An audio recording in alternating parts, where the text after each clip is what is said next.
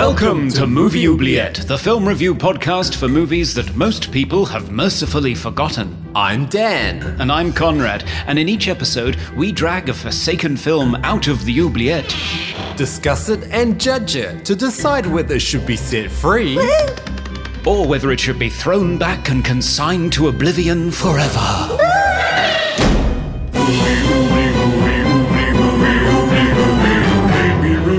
Films others tend to forget. Come with us and open up the Movie Oubliette. Hello and welcome to Movie Oubliette, the trans-hemispherical podcast for forgotten fantastical films with me, Conrad, all the way up in Cambridge, UK. And me, Dan, in the hipster capital of the world, Melbourne, Australia. We'll be focusing on fantastic films, as I mentioned, so sci-fi, horror, and fantasy for the most part, just because those are the only films that get us excited. Dan, how are you? I am very well today, staying on top of things, and it's warming up here, so that's always a good thing. Yeah, it's getting steadily colder here, so I'm in my element, which is great. Great. So, Conrad, what's in the mailbag today? Well, we had a lovely email from Lena. She wrote just to say how much she's enjoying listening to you and Dan talking about films. Such a delight, even though I haven't watched any of the films you're talking about.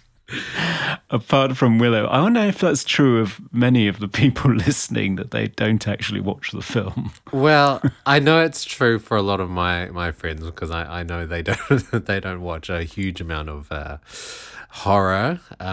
But yeah, it's still good to know that it's entertaining despite not watching the movies. Yeah. She also asked if we would ever consider talking about The Princess Bride, which is her favourite movie. But I'm not sure whether we could class that as being in the oubliette. I think it's probably very successful and very well known. Yes, unfortunately it is a bit too well known. Not quite in our wheelhouse. Yeah. She also suggested The Ghost and Mrs. Muir from 1947. Ah, well, that's a movie I think we could do. It's actually one I included in my thesis when I was studying audio. So it would be great to talk about that, actually. You'd be prepared. I would be. That's cheating. Any other messages or emails from people?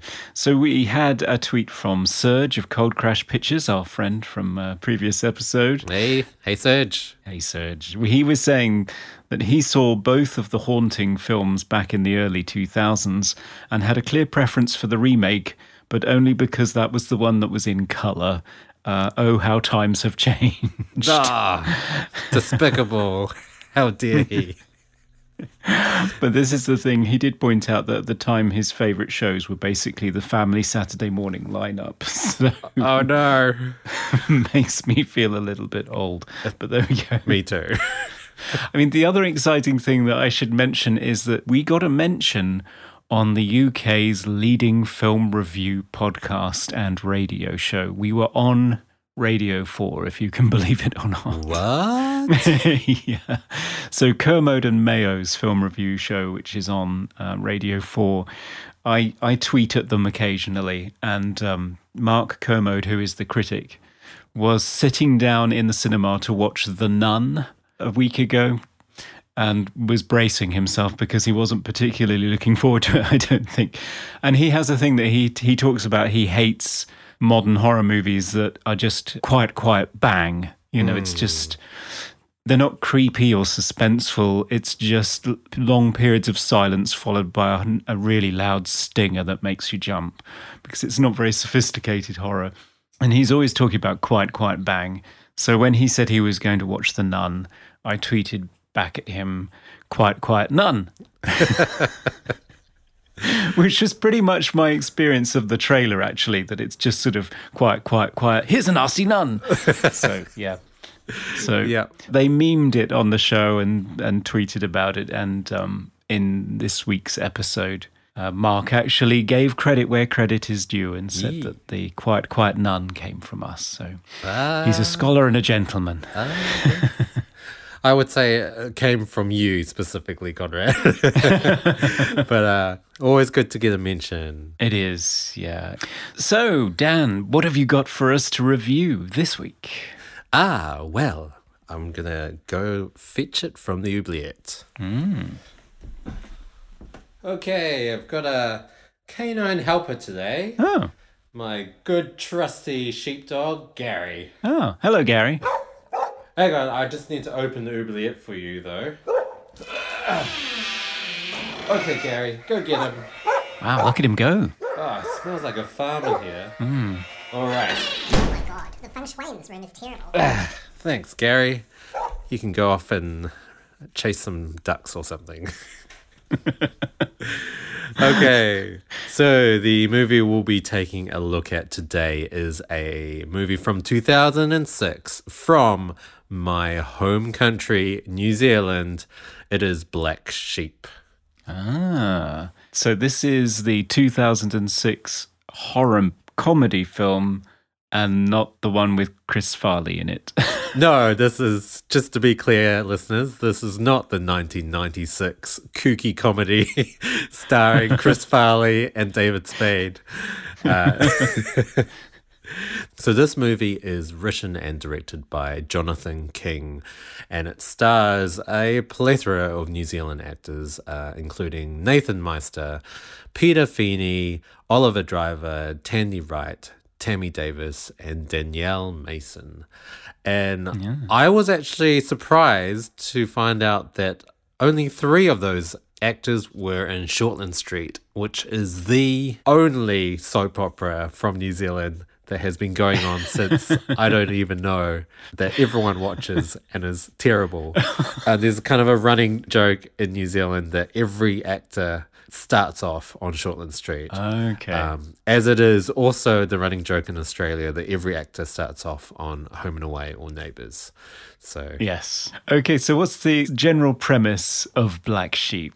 So the film opens up on the characters Henry and Angus Oldfield as young kids working with their dad on their family farm. Angus then pulls a prank on Henry involving a sheep's carcass that terrifies Henry, and coupled with the sudden news of the father's untimely death, Henry develops a phobia of sheep. Cut to 15 years later, Henry returns to the family farm to settle some family business with his brother, but also to deal with his fear of sheep. Meanwhile, 2 environmentalists, Grant and a girl called Experience, are investigating a research lab on the Oldfields farm and escape with an experimented on sheep fetus in a jar. During the getaway, the fetus container is dropped and smashes, releasing the still alive fetus. Proceeds to bite Grant's ear off. Then the fetus manages to bite another sheep, and thus starting an outbreak of zombie sheep, or as the film coins, were sheep. So we follow the unlikely group of an environmentalist, an ovinophobic city boy, a farmhand, and a lovely old lady, custodian of the farm, Mrs. Mack, as they try to rectify the situation of herds of zombie, flesh-eating, rampaging, woolly sheep. And there we have it. Okay. That sounds great. Let's take a break and get into it. Yes. We'll be right back.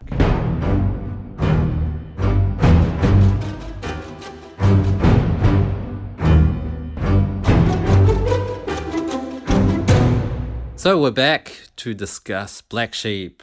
Thoughts, Conrad?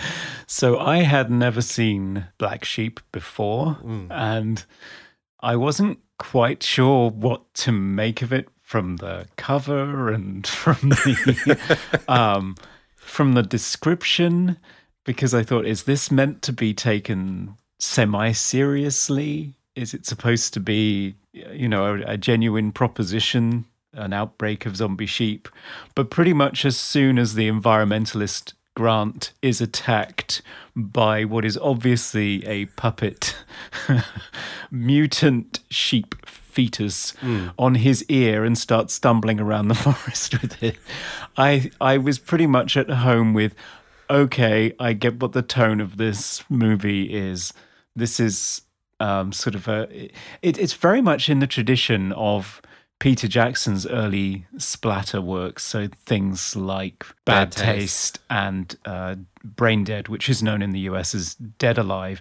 It's so, and I in the making of, I noticed that they were all talking about this as being a very New Zealand story, and I was wondering if you can just enlighten me and our audience as to exactly why there is a peculiar New Zealand thing about ridiculous splatterfests, because I'm not quite sure where this comes from. I mean, I feel like New Zealand does a lot of horror, but it never does it seriously. It's always black comedy horror. I think it's a mindset of New Zealanders as well, because New Zealanders really don't think of New Zealand as being that great. I mean, apart from the scenery, which they go on about.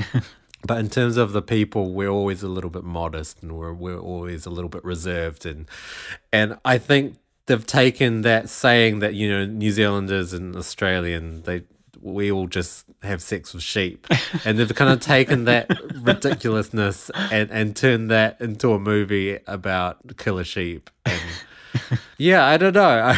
I think it's New Zealanders just kind of taking the piss at themselves and making a ridiculous movie. Yeah, well, it's definitely that. I mean, I saw one review where the comment was that there are elements of it that could be offensive if it were in any way plausible, but because the film is not attempting to be plausible at all, you just roll with it. You just let the ridiculousness of it just roll on by. But I mean, I feel at the same time they put enough effort into a production value and semi-decent acting and set design, so it does portray across as it is a horror film. I mean, it's ridiculous, but it is still a decently made horror film.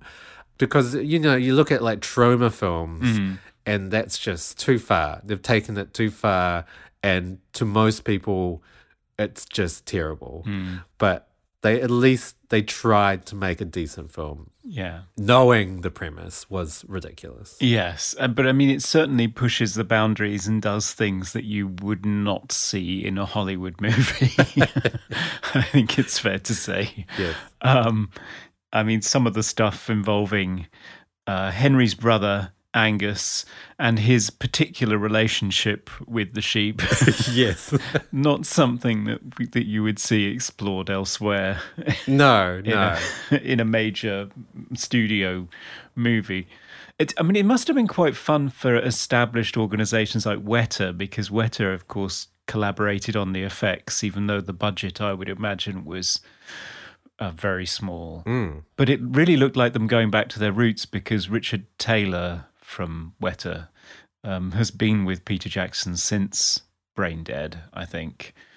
And this must have been quite fun for them to go back to doing something that's just as ridiculously silly as this. I mean, you see elements of this kind of blood and guts and monsters in Lord of the Rings, but they've never been able to be this outlandish and silly with it. Yeah, I think it was definitely a throwback to where they started with the early Peter Jackson films. But it's also worth mentioning that Weta also do other non-Peter Jackson movies as well. So they have done the effects for Lord of the Rings, obviously. But I think they did a lot of the weapon design for Hellboy. They did a lot of the CGI robotic stuff for District 9 and Elysium. So they know what they're doing, and they kind of took the whole B-grade 80s splatterfest genre and just ran with it. And they knew they weren't making something that looked realistic. You know, you've got the sheep fetus puppet, which you know is just an animatronic puppet that the guy is just pretending to struggle with. But it's hilarious, and because it's such a throwback to 80s horror, I think it was really well executed in terms of creating effects that were gross and horrific, but at the same time obviously fake and hilarious. So, yeah. If we have a look at the whole plot of the film, you've got the two brothers, one of whom has stayed with the farm and has this vision of modernizing the farm with genetic engineering, which of course goes horribly wrong, resulting in these evil sheep. I mean, they're not actually zombies. I've seen them referred to as zombie sheep, but I don't think they're actually zombies. They're just ravenous genetic mutations of some kind. Yeah, I mean, I think in the credits they're titled as were-sheep, so the whole a play on the whole werewolf mythology, I guess. But yeah, so you've got the sheep, and once they're infected, they just become rabid, flesh-eating animals. But once they bite a human, that human turns into this sheep-human werewolf hybrid that is huge. So, yeah, there's, I guess, its own thing. Yeah. If there's a story, it's sort of Henry coming to terms with this childhood trauma where his brother... I mean, it should be said his brother's a bit of a dick, isn't he? Oh. He murders Henry's favourite pet sheep that he has tied up in their yard and then turns its carcass into some hideous costume to scare him with when he goes into a barn. And is it the mother or is it Mrs. Mac that turns up? It's Mrs. Mac, isn't it? I think it's Mrs. Mac, yes. Yeah, so Mrs. Mac turns up and says something like, "Oh, Angus, pull your head in," or something. Yes. And I think that's something of an underreaction to finding somebody having murdered an animal and be running around in its carcass scaring people. But I mean, I guess that it's the whole idea of farmers. They're used to slaughtering animals all the time, so having a sheep's carcass worn as a costume maybe isn't such a stretch. Yeah, it's just average roughhousing on the farm. And then suddenly shifts gears to let them know that their fathers died having plunged off a cliff. As a result, Henry gets this phobia of sheep and leaves the island, maybe. I'm not sure. It's not made entirely clear whether he leaves. He leaves the farm for sure. Yeah. And he moves to the city. Moves to the city, right. Okay. So then he comes back to sort of sell his share in the farm so his brother can get on with his plans. And his brother's arranging this big event so that he can show off to other farmers this human sheep hybrid that he's come up with. this perfect sheep, yes. The most beautiful sheep that you've ever seen, who apparently in the making of material they say was a bit of a diva. Oh, really? Yeah. Hilarious. Apparently she was terrible, would not perform. So he's got this big event. And you've got the environmentalists who are trying to figure out what's going on this laboratory, and they unleash this genetic abortion of a human sheep hybrid, and as a result create a were-sheep and this whole outbreak of evil flesh-eating sheep on the rampage. And so it's sort of the characters trying to escape from all of this and sort it all out. So that's sort of the shape of the thing.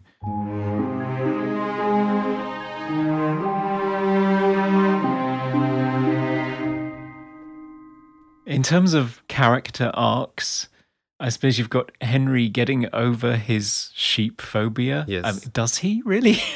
I think he does. I think he sort of conquers it, I suppose. In terms of resolving his relationship with his brother, yeah, I'm not sure that works out quite so well. He doesn't kill him, does he? Yes, he does. Well, he attempts to. So he attempts to kill his brother. His brother doesn't die. His brother goes towards the rabid sheep and says something like, "Turn me back into a sheep," or something, and then they proceed to just eat him alive.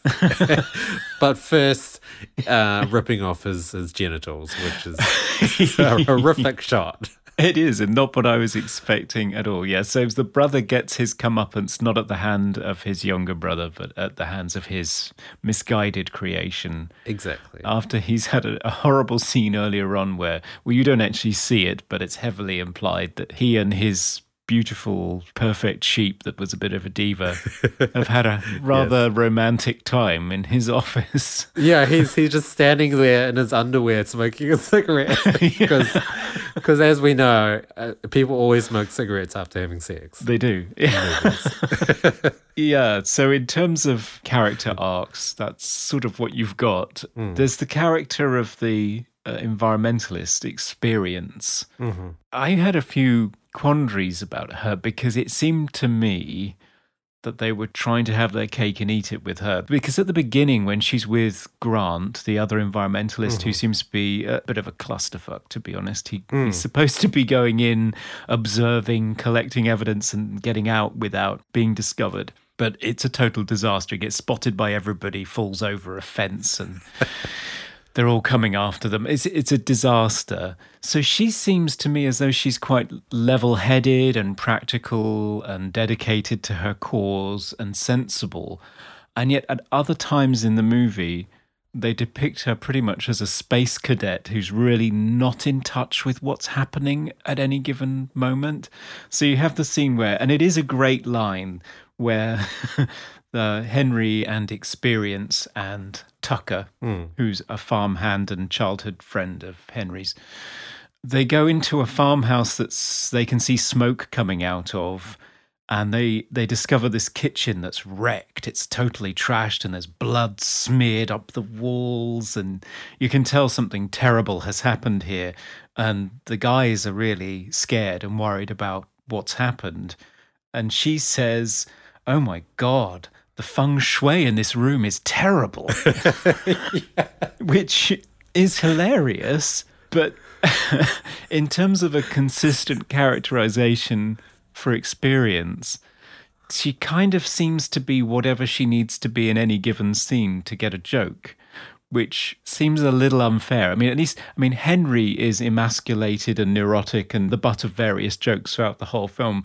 But it's consistent with her. It just seems to be that she's whatever the film needs her to be at any given time. I would have to disagree because I found all the characters. So we've got Tucker, who's the farmhand, who's played by Tammy Davis, who is an institution in terms of young actors because he was in the TV show Outrageous Fortune, which is highly popular in New Zealand. Okay. Anyway, you've got Tucker, who is the grizzled, kind of no-nonsense, says it how it is farmhand.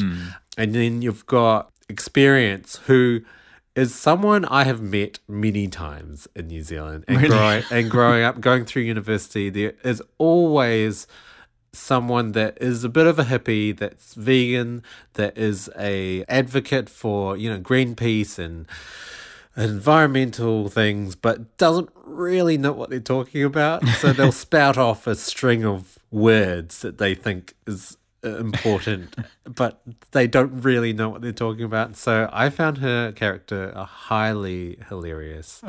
And then the other characters, you've got Henry, who is just petrified and scared of life, really, but really isn't at the same time. He's pretty level-headed most of the time. And then you've got his brother, who's just your typical buttoned up, suited businessman that will do anything to make a lot of money. So I thought the characters were actually quite well defined, and I'm glad that they weren't your stereotypical American horror characters. There wasn't the jock or the really scantily clad hot girl or the stoner. Like, it was a good range of very almost cliche but New Zealand cliche characters that I think a lot of New Zealanders would really identify with and have met all of those people in their life at some stage. Yeah. And Mrs. Mack as well, I think, is sort of a New Zealand institution too. I mean, certainly I recognise that similarly no-nonsense, down-to-earth matriarch of the farm who will, without batting an eyelid, pull a rabbit to pieces in the kitchen, which She does, and she comes up with some fantastic sayings. I think the first thing she says on screen is "bugger me days," which is not a phrase I had ever heard before and had me roaring with laughter. Right. Yes. There are definitely a lot of sayings in the movie that I wasn't even sure whether other people understand, because I don't even know. There are sayings I've heard all my life, but I don't even know whether they're primarily from New Zealand or they're from the UK, or I don't know. So Yeah. it'll be interesting to hear your favorite quotes in the movies. Yeah. So, I mean, on the characters, I guess the one thing that I noted is that you could characterize them as being typical of the horror comedy of the early noughties. So I'm thinking about Shaun of the Dead, I'm thinking about Zombieland, where your male protagonist is a neurotic nerd and your female protagonist is a what do they call them? Manic pixie dream girl. But they are very specific New Zealand versions of those. So the manic pixie dream girl is actually a bit of a ditzy mess and not all that much of a dream, bit of a nightmare, actually. Yeah, I mean, the other environmentalist as well, Grant, is someone I have met numerous times as well. Just someone that is very self-righteous and very steadfast in their views and not even accepting any form of other viewpoint or discussion and will go and protest every weekend. And I don't know, I found the characters very identifiable, and that's why they were so hilarious. What I like about Experience, though, is the times where she's surprised that any of her sort of new age claptrap actually works. Yes.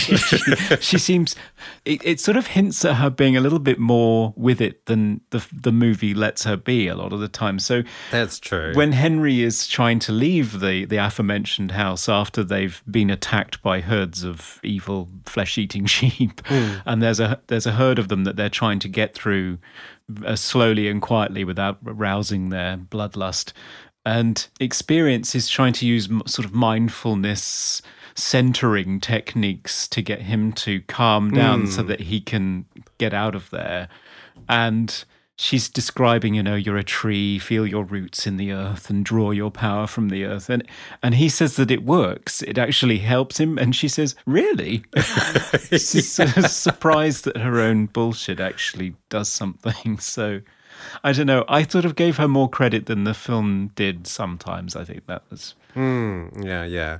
I love that scene as well because so she's managed to calm Henry down, and then Tucker proceeds to just destroy all the calm by honking his horn and just shout, "Get in the fucking truck!"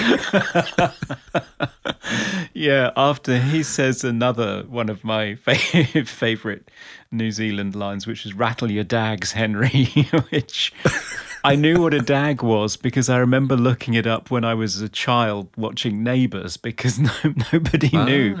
Every time Jason Donovan called Mike a dag or whatever, everybody here didn't have any idea what he was talking about. But yes, we found out. So it's clumps of poo hanging off a sheep's bum. It is.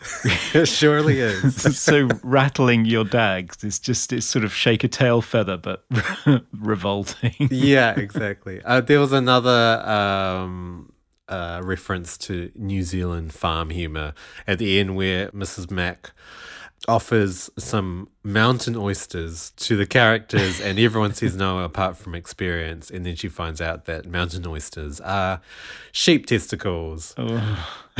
Which is it's been a joke since I remember hearing that when I was really young, and I think farmers will continue to tell that joke to everyone. Yeah.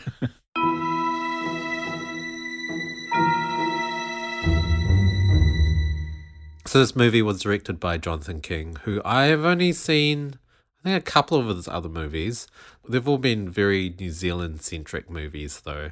So I think he did an adaptation of Under the Mountain, which is also an adaptation of a very classic New Zealand childhood book called Under the Mountain by Morris G. But yeah, I think he's doing okay. I really like the direction of this movie, but it was very, reminiscent of movies like Shaun of the Dead.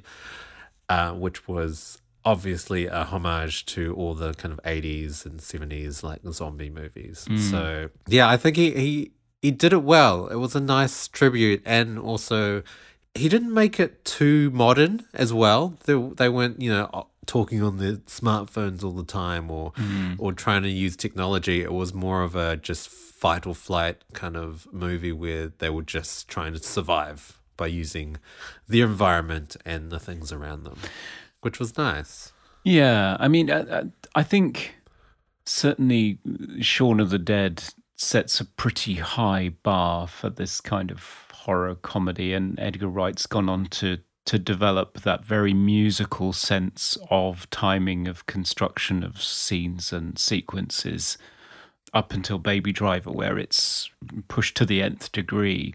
And I don't see anything of that in Jonathan King's work. It's much more, as you say, a homage to the 80s schlockfest. It reminds me very much of a young Peter Jackson. And the only thing that disappoints me in terms of the direction is the action scenes. And I think it's probably just a side effect of the budget and the amount of time that they had, because the action scenes tend to fall back on just wobbling the camera around an awful lot. And sometimes in some of the encounters, you couldn't really tell what was going on. I would agree that the action scenes were a little bit forgettable. Like you could tell that I don't think they had a full were-sheep monster. I think they had parts of it, and so you could only ever see parts of it. You could just see the head or the hoof, I think it purely is a budget issue. I couldn't find the budget of this movie, actually. I tried searching for it and I just couldn't find it. But I'm assuming it was very low. Yeah. But I found like all the gore effects were amazing. Like all the intestines and body parts and and flesh and people with their faces half eaten off were impeccable in terms of realism. Whereas some of the were-sheep monster effects they could have been a little bit better. Yeah, a lot of them they looked very wetter. They looked very much like trolls, and so it was kind of difficult to see the sheep influence on the were-sheep. They just looked sort of like monsters, sort of stereotypical monsters, where I would have liked to have seen more of an ovine influence on the designs coming through. But yes, I actually had to look up to see that it was ovine, because I thought it's bovine for cow. What is it for sheep? And it's ovine, apparently. I had to look that up too. You've got the rabbit sheep. So that was just pretty much a sheep with blood smeared on its mouth. And then you've got the extreme were sheep. So Grant turns into one, and so does Angus, Henry's brother. They turn into these monstrous, massive were sheep. And then you've got the kind of intermediate were sheep as well. So I think Tucker turns into one, and it does resemble a bit of a werewolf, but a bit rounder, I guess. And I found that quite ovine-esque. There was the kind of big bulbous sheep eyes and round face and kind of ratty sheep teeth, tufts of white hair coming through. Yeah. I thought that the intermediate sheep monster was actually quite cool. Yeah, I mean, one of the things they mentioned was that one of the things that happens to Angus is his top teeth start to fall out.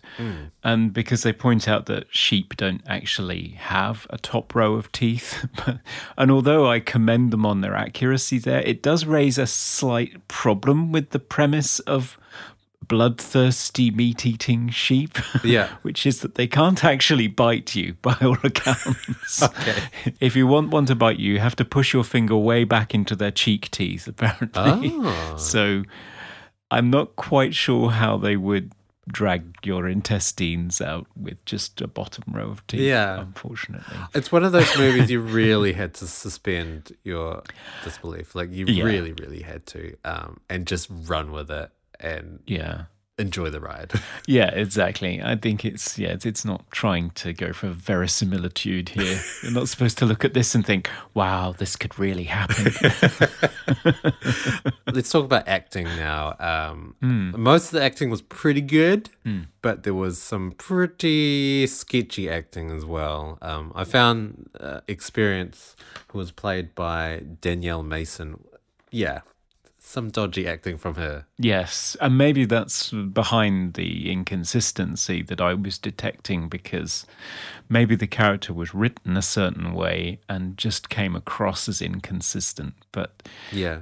whereas Nathan Meister, is that how you Yes. would say his name? Yeah. Who I looked him up, and he's got a very impressive roster of films like Avatar and The Hobbit and all this. But I mean, I think he's just sort of in the background in these films rather than Yes. in a leading role. I thought he was very good, actually, in terms of playing Henry and getting the mode of performance right, because that's the tricky thing in a horror comedy that's as ludicrous as this. It's setting your mode of performance so that it's the same tone as the rest of the movie, so that it's slightly tongue-in-cheek, but not too knowing, but not too serious and realistic and gritty, because that would be wrong. He sort of gets the level just about right, and the same for Tammy Davis as well, I think. I think the two of them, they pitch it exactly right, whereas Danielle Mason maybe wasn't quite as sure of herself in this kind of context. I don't know. It could be just due to just experience. Like, I looked up her other films, and she hasn't done a huge amount. So yeah, maybe she's just a bit inexperienced. Yeah.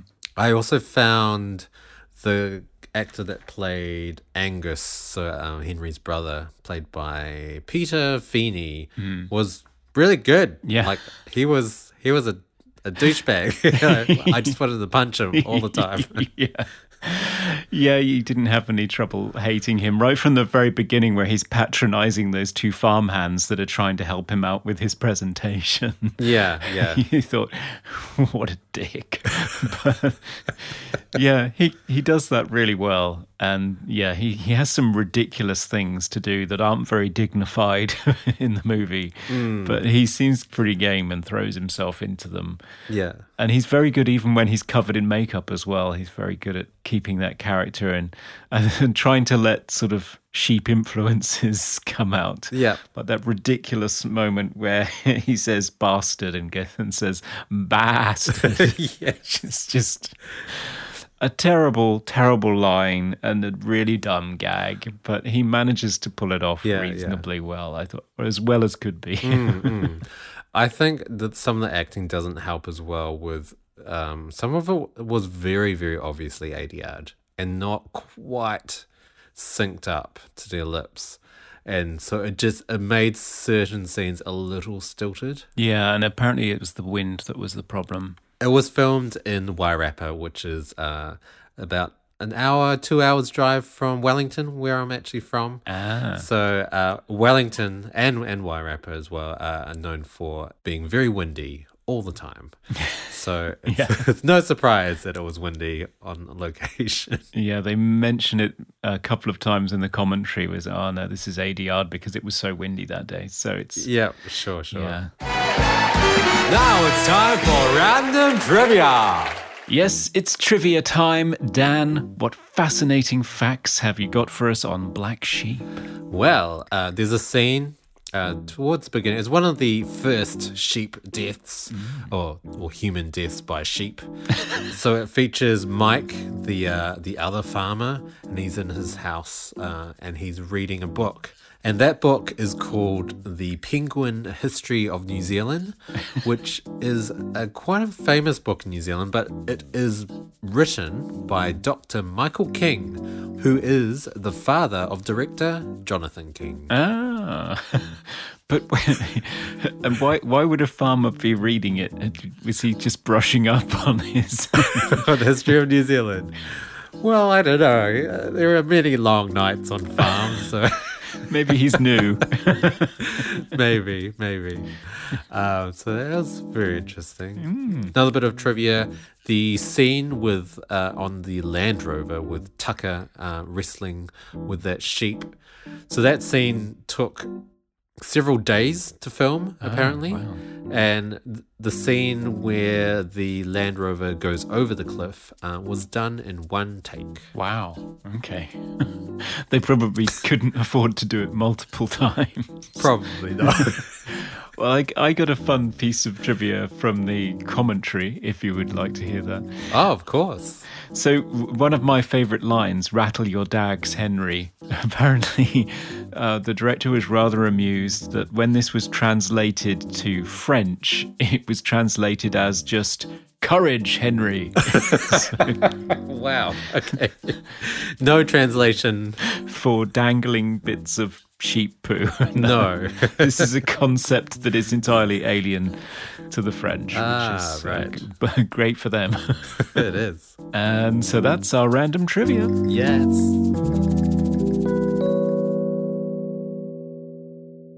In terms of cinematography, I thought the film looked really good. And it looked as though, I mean, one thing that I was particularly impressed with is it's quite difficult in a comedy film, which tends to be very bright, to get these dark moments in them as well. And I thought that they did a really good job in terms of creating these dark, scary places like inside barns. So you would move from a bright daylight outside into these cool, dark spaces. And yeah, I thought that the balance between the two worked really well. Yeah, I thought they used cinematography really well to establish the horror aspect of the movie because it was such a hilarious movie. I was laughing pretty much every second of the film, but they did still manage to establish horror scenes and scenes that were a little bit terrifying that you weren't sure what to expect, and I thought that was good. That was really good. Very good. Definitely the strong point of this film is the comedy. Just comedy all throughout. Every scene. That I was just completely on the floor laughing. I really love scenes where it's ridiculous and they point out how ridiculous it is or how terrifying it is. It's just always great to know that the characters are kind of self-aware to some respect. Yeah, and it's got a wide variety of comedy as well. It's got visual gags, it's got verbal gags. It's got some verbal gags that are really very clever as well. I mean, just things like the brothers are confronting each other. What have you done? And the older brother says, he's done this human-sheep hybrid through genetic engineering. And Henry says, "You fucker." And Angus says, "Well, no, actually, I think they took a sample of semen." So Henry says, "You wanker." Yeah.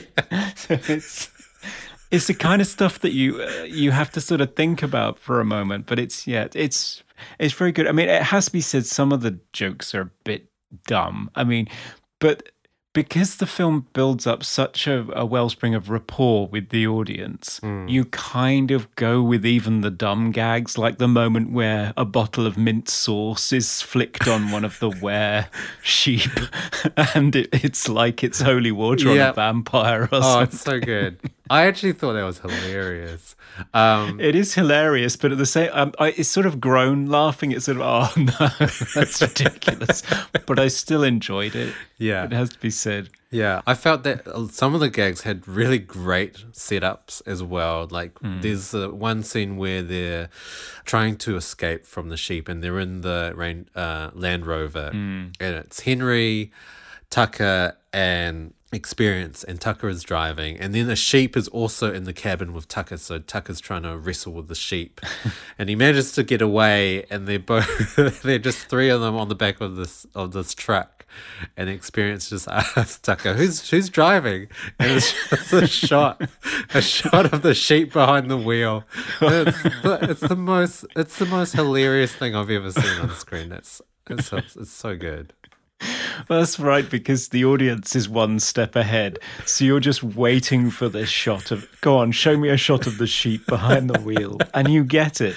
And that's what I mean. There's such a it sort of even sets up expectations and then gives the audience what it wants, which is it's just lovely. It's a collaborative thing with the audience. So it's not just surprising you; it's also bringing you along for the ride, which is really fun. I think another thing that really adds to that ride is the sound design, which was just again hilarious because it was so over the top. Because often you would see scenes where it's just 10 normal sheep just trotting down a hill, but you hear this rabid snarling animals, and it sounds like a stampede of 1,000 sheep going down the hill. So I think where this film lacks sometimes with its visual effects, I feel like it's made up by sound design. Yeah, there are little things like you mentioned in that the scene in the Land Rover when Tucker is fighting with the obviously puppet sheep.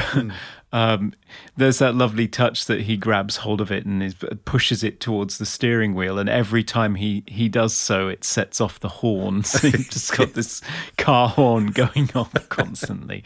But yeah, everything is dialed up to 11. The sounds are so loud when they shouldn't be. And the music as well. Yeah, the music is by Victoria Kelly, and it's definitely in on the gag. It's not one of those scores where it's playing at odds, like it's trying to play it straight and be serious horror. It's amped up to 11 and very jolly and almost Elfman-esque, I would say, in terms of its... It shifts between this beautiful pastoral stuff at the beginning, which is lovely full orchestral music for the childhood days on the farm. Yes. And just goes into sort of sprightly, plucky, bouncy, ridiculous stuff for the sheep rampage that breaks out on the island shortly afterwards. I actually found some of the score was quite reminiscent of some... I always say this, but like...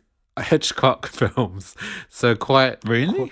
I mean, maybe not Hitchcock, but Bernard Herrmann scores where they're very relentless. They just keep going and going and going, and it has this kind of charging effect to some of the scenes. I guess to reflect the charging sheep coming to eat your flesh, and yeah, I don't know. I thought some of the very more tense moments were very well orchestrated and score-wise, and although obviously very reminiscent of other horror scores, like I felt like it wasn't trying to be original, it was just trying to be a tribute to other horror movies and to kind of establish that sense of tension and horror, I guess.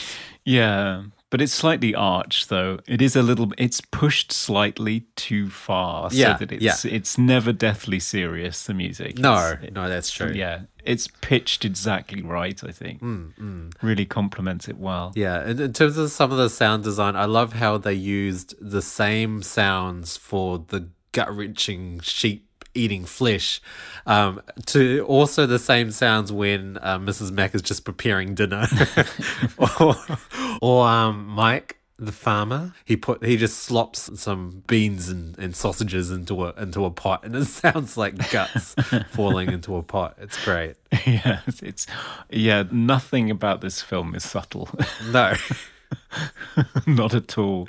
The sound designer Tim Preble must have had a load of fun making horrific, squelchy gut sounds, which listeners out there, if you don't know, all guts in movies are just fruit and vegetables. So you probably just had a table full of melons and watermelon and pineapple and just like squelching it around with his fists or whatever. Yeah, I hear lasagna is quite a good one as well. Yeah. Well, I mean, I have found that cabbage is a great vegetable for sound design. Really? It's really great. It sounds like crunching bones a lot of the time. So it's I've been using it a lot recently. So tips to sound designers: get yourself a cabbage.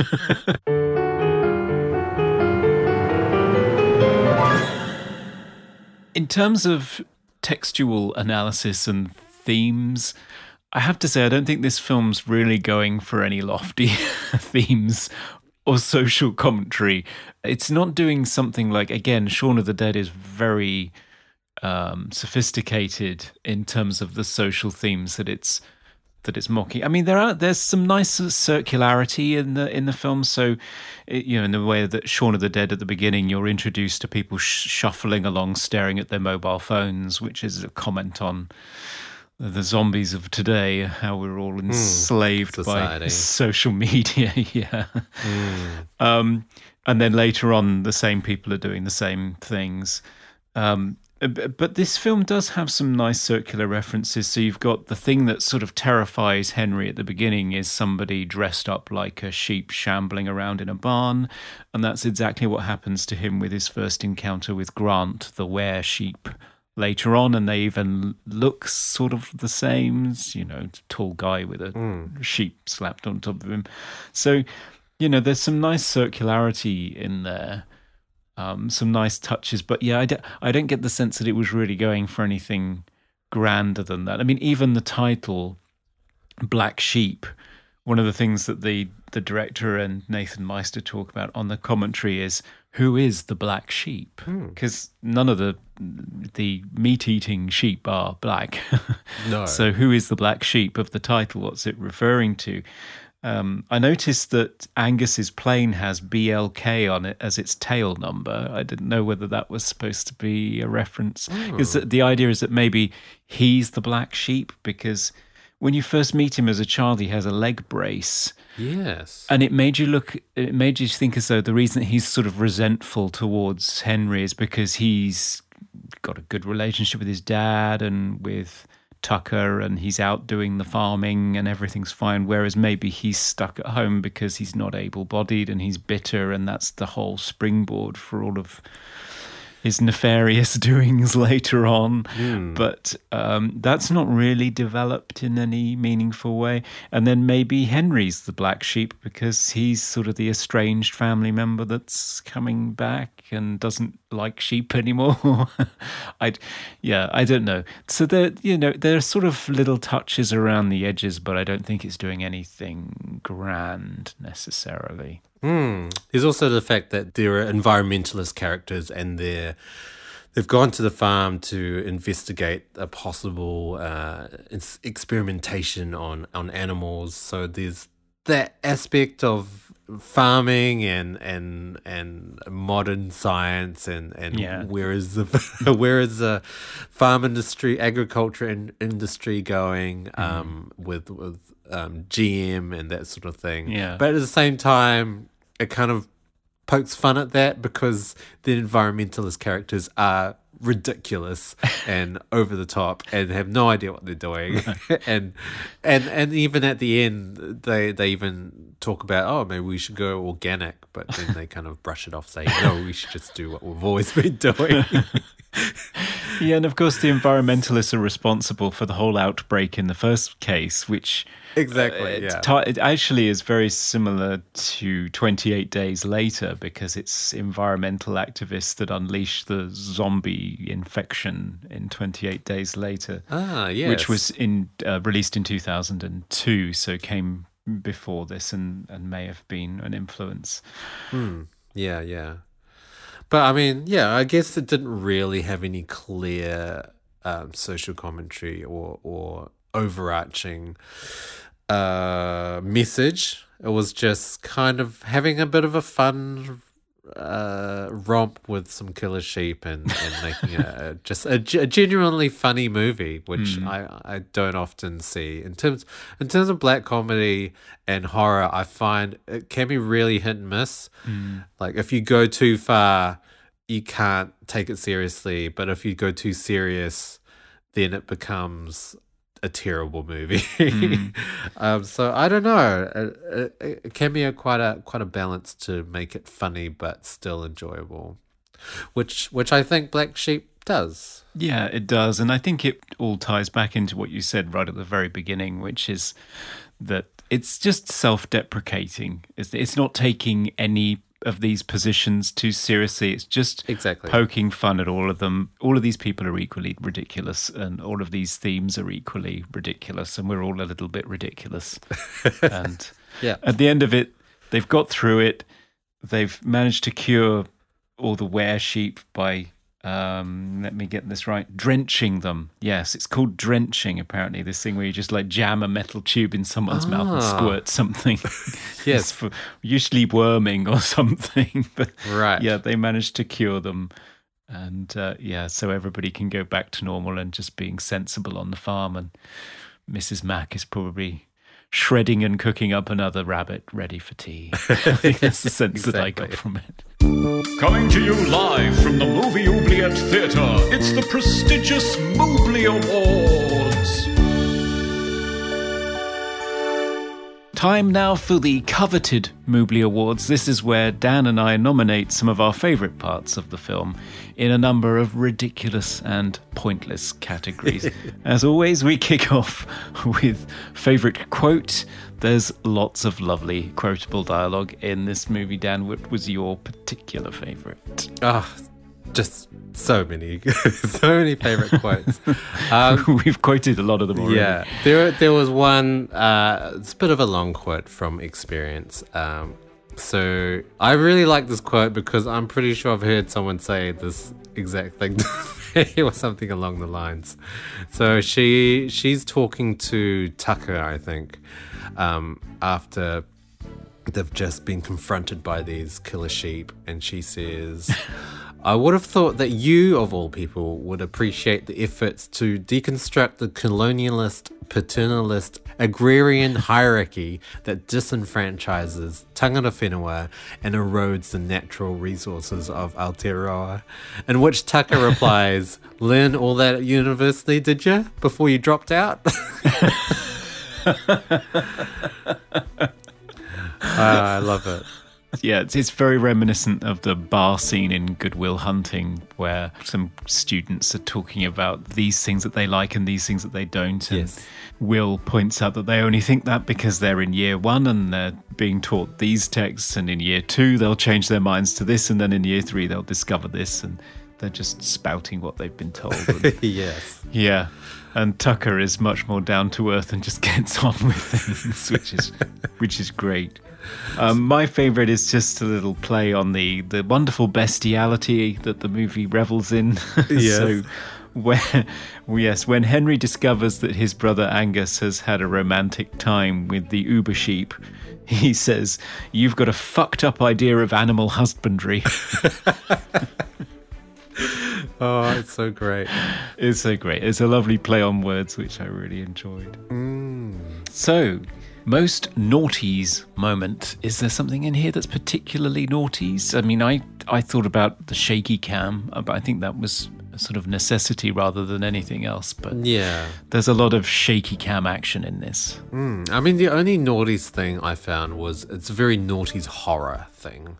So, in the Tucker transformation scene, so he's kind of flicking between being human and being this were-sheep, and it uses that fast-forwarded head-shaking footage kind of thing, where he's just shaking his head, and then the fast-forwarded it, so it's just a blur of his head kind of wobbling backwards and forwards.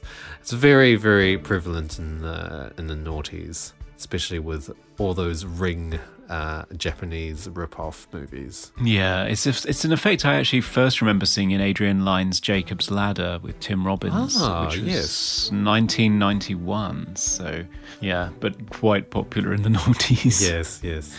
In terms of best hair or costume, I didn't have anything in particular. I thought that certainly the environmentalists were, very typically decked out in in terms of their costumes and hair. I would agree that environmentalists kind of stood out, only because Grant, I kind of used to dress like him. And Really? So I used to have kind of long hair, and I had a goatee for a while, and used to have one of those side satchels with a whole bunch of patches sewn on it. And I didn't walk around in a waistcoat though, so I feel like it wasn't as bad. But yeah, I thought he was hilarious because I was just like, wow, that was me when I was in my 20s.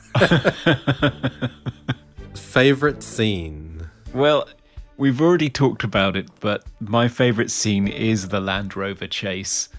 Well, it's not a chase really, but it's just such a fantastic freewheeling Yes. action scene with so many hilarious things happening in it. I mean, I think just the combination of Tucker fighting with this obviously fake sheep in the driver's seat, whilst Henry's on the flatbed in the back trying to get a chainsaw working.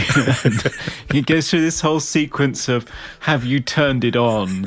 Which again comes from experience, which is very practical. But yes, he turns it on and rolls his eyes, and then Tucker says, have you primed it? And then finally, after all of this, when he pulls the ripcord and starts it, it starts up with such force that he just hurls it over the side. So it's just totally pointless. All this build-up, and it was a complete waste of time. And then the honking of the horn and the sheep driving, and it's just non-stop laughs. That sequence, it's great. I also liked it because a chainsaw is such a cliche in zombie movies. There's always a chainsaw, and so having the chainsaw and then for it to not even be usable because he flings it over the side is so hilarious. What about you? What was your favourite scene? Oh, there's just so many favorite scenes, but I really did like the big sheep attack scene. So this is at the sheep conference, I guess you would call it. Yeah, I don't know what it is. So Angus is addressing a collection of sheep moguls on this paddock, and then a big herd of sheep proceeds to rampage and attack them. But it's hilarious to me because it's just a normal herd of sheep just trotting through a field with people, but the people are acting hysterically like they're being attacked by these sheep. And then it had all these close-ups of puppet sheep ravaging these people, ripping their throats out and ripping their faces off. And it's just so hilarious because the wide shots are just normal sheep just wandering in this paddock. Yeah, it sort of revels in its lack of convincing effects, doesn't it? It's quite fun. Exactly. I love it. Yeah.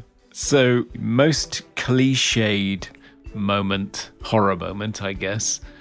And there was my old favourite again, the old transformation scene.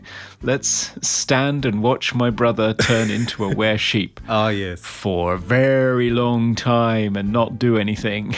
Yes. Including even an American Werewolf homage, which they admit was an American Werewolf homage, where the brother's head turns to the side and the snout pushes out painfully and jerkily.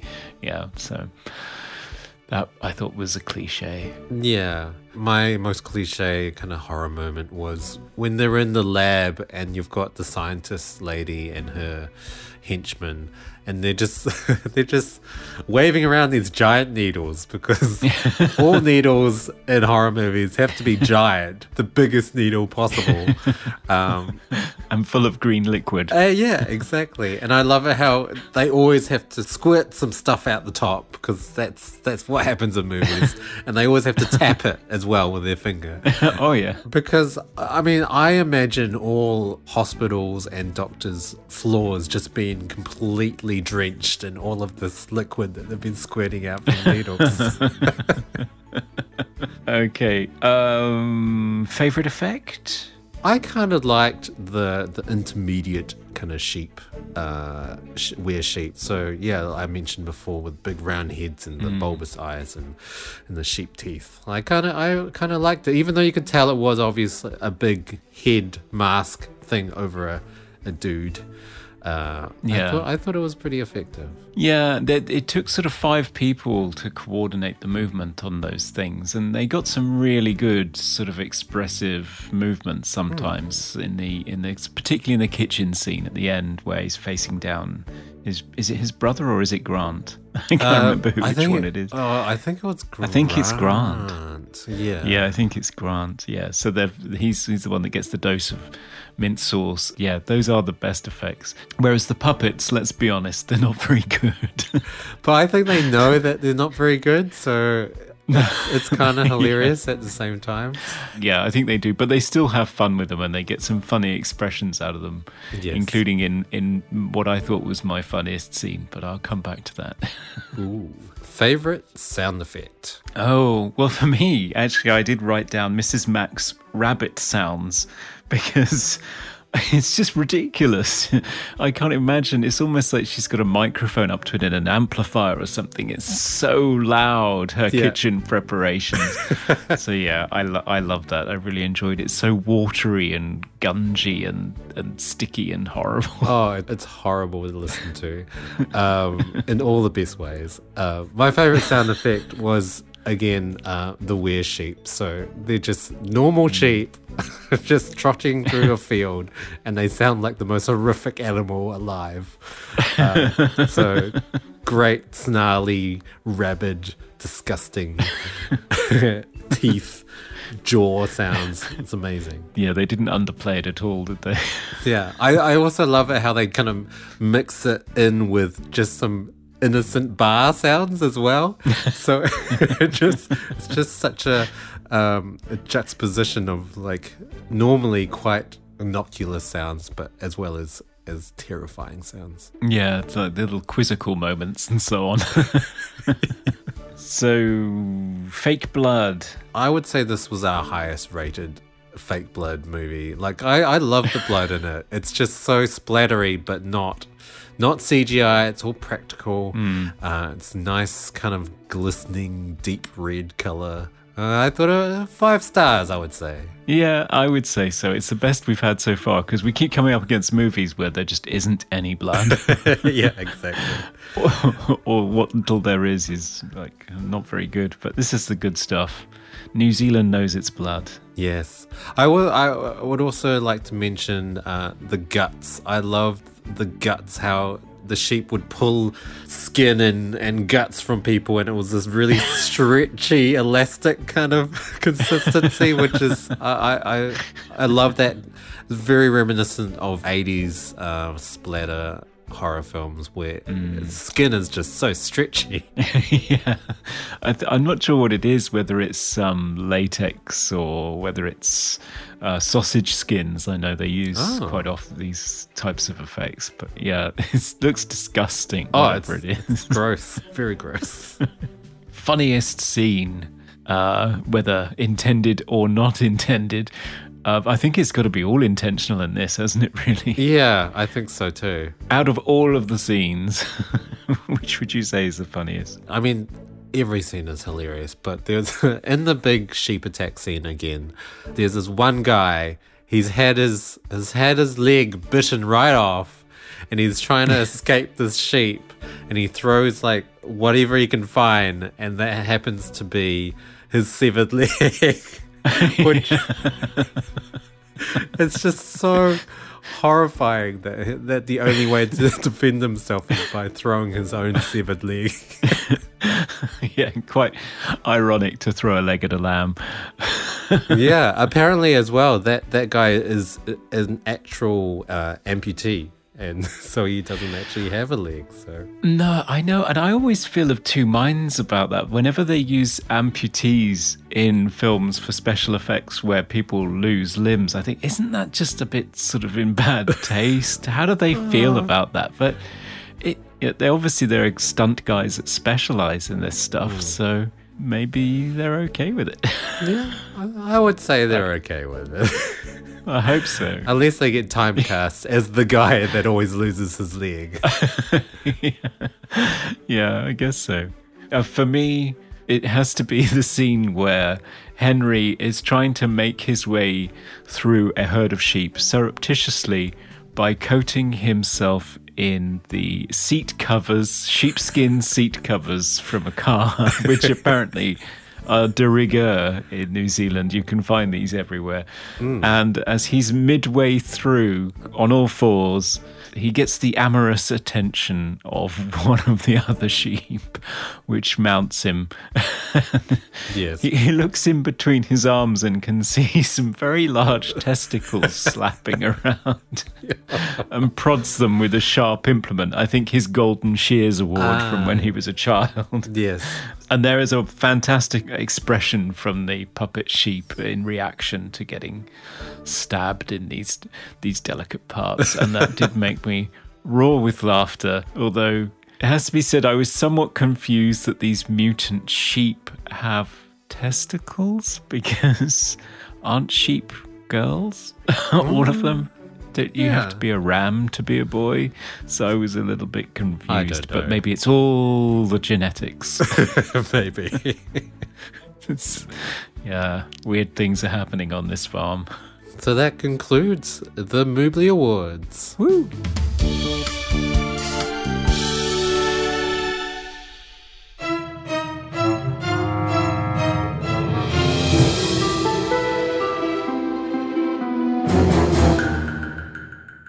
Welcome back, and it's that time for the final verdict. So, should this film be thrown in a hole of discarded sheep fetuses, or should it be released from the paddocks to be enjoyed by all? Conrad, you've never seen this film before. What's your verdict? Well, I have to say, I had some reservations about the film. I think if you compare it to something like Shaun of the Dead, which was a few years before, I don't think it's nearly as inventive or as sophisticated visually or thematically. And I think that there are quite a few things that you could say it's derivative of. I mean, we've mentioned 28 Days Later. We've mentioned Shaun of the Dead. Obviously, there's Dog Soldiers is in there as well. I don't know if you've seen that. There are quite a few things, and even the rape scene where Henry is mounted by a sheep is reminiscent of something that happens in the Zucker brothers movie Top Secret from the 80s. I don't know if you've seen that one. No, I haven't seen that. It's very funny. There is a moment where two people try to break into a Nazi camp disguised as a cow. Unfortunately, a bull finds them. So the guy that's at the back has an unpleasant time. Okay. So it's sort of a derivative, and also, there are things in it that I thought were a little bit dumb, like the bastard is a bit silly, and the dog barring right at the very end. Yes. It's the sort of comedy where it throws everything up at the wall and just sees what sticks. But the thing is that it pretty much all does stick, and that's the thing. I had such a good time watching it, and it generates such a strong sense of goodwill from the audience, because it really does bring you along for the ride and poke fun at everybody and everything. And yet at the same time, it's technically, given the restrictions they're working under, so accomplished. I mean, the effects are good, even if in cases where they are silly. The cinematography is beautiful. The acting is pretty good, except for a few moments. But and it does an awful lot with not much, and manages to look pretty polished at the same time. So I think bottom line is it's just a rip-roaring good time, and I would recommend anybody watch it, to be honest, because if you want 90 minutes of just ridiculous fun, I think this is what you should drop into your DVD player or your streaming service. Q. Yes, I would agree 100%. It's just a fun, rollicking ride, and you just have to suspend all your disbelief and just enjoy the ridiculousness. And there are so many good lines, and it does, writing-wise, it's so well written with the jokes and the gags and the setups. I love it. Yeah. Watching it a second time, I hadn't seen it for a few years, and it's just as good as how I remembered it. And yeah, there are a few production aspects of it that could have been better, but overall, I think it's just an amazingly hilarious film that everyone should watch straight away, especially fans of horror, especially the splattery, gory 80s horror. It just nails it like perfectly. Yeah, it really does. So I think in this case, we're going to drench it against worms and set it free. Off you go. Join your flock of merry sheep. Kakiteano. Indeed. Bye for now. So the question now is, what will we be taking a look at next episode? So next time we'll be watching a psychological thriller that's actually a remake of a European film, and the remake is directed by the same director, so it's a little bit unusual. It's the 1993 thriller The Vanishing. Ah, I haven't seen that. Or the original. No, it stars Jeff Bridges, Kiefer Sutherland, Nancy Travis, and was the first screen appearance of one Sandra Bullock. So, Wow, yes, okay. a fascinating film to look back on, and one that people have either maligned and forgotten or have never heard of. So I think we'll have a lot of fun looking at this dark thriller. Ah, can't wait. Yes, and if anyone listening out there has ideas for what film we could look at in a future episode, please let us know and comment on what we've said today and what you think of Black Sheep. We'd love to hear from you. If you'd like to follow us, we're on Instagram and Twitter, all under the same handle, which is Movie Oubliette. And if you're not sure how to spell Oubliette, it is Oubliette.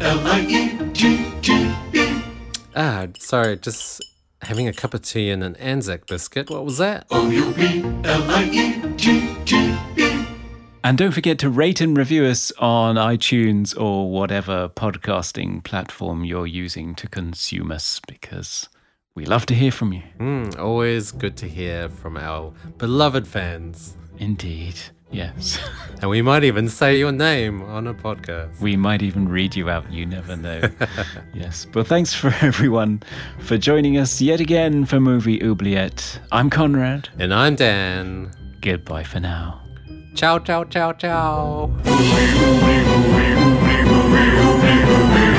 We review the films others tend to forget. Come with us and open up the Movie Oubliette.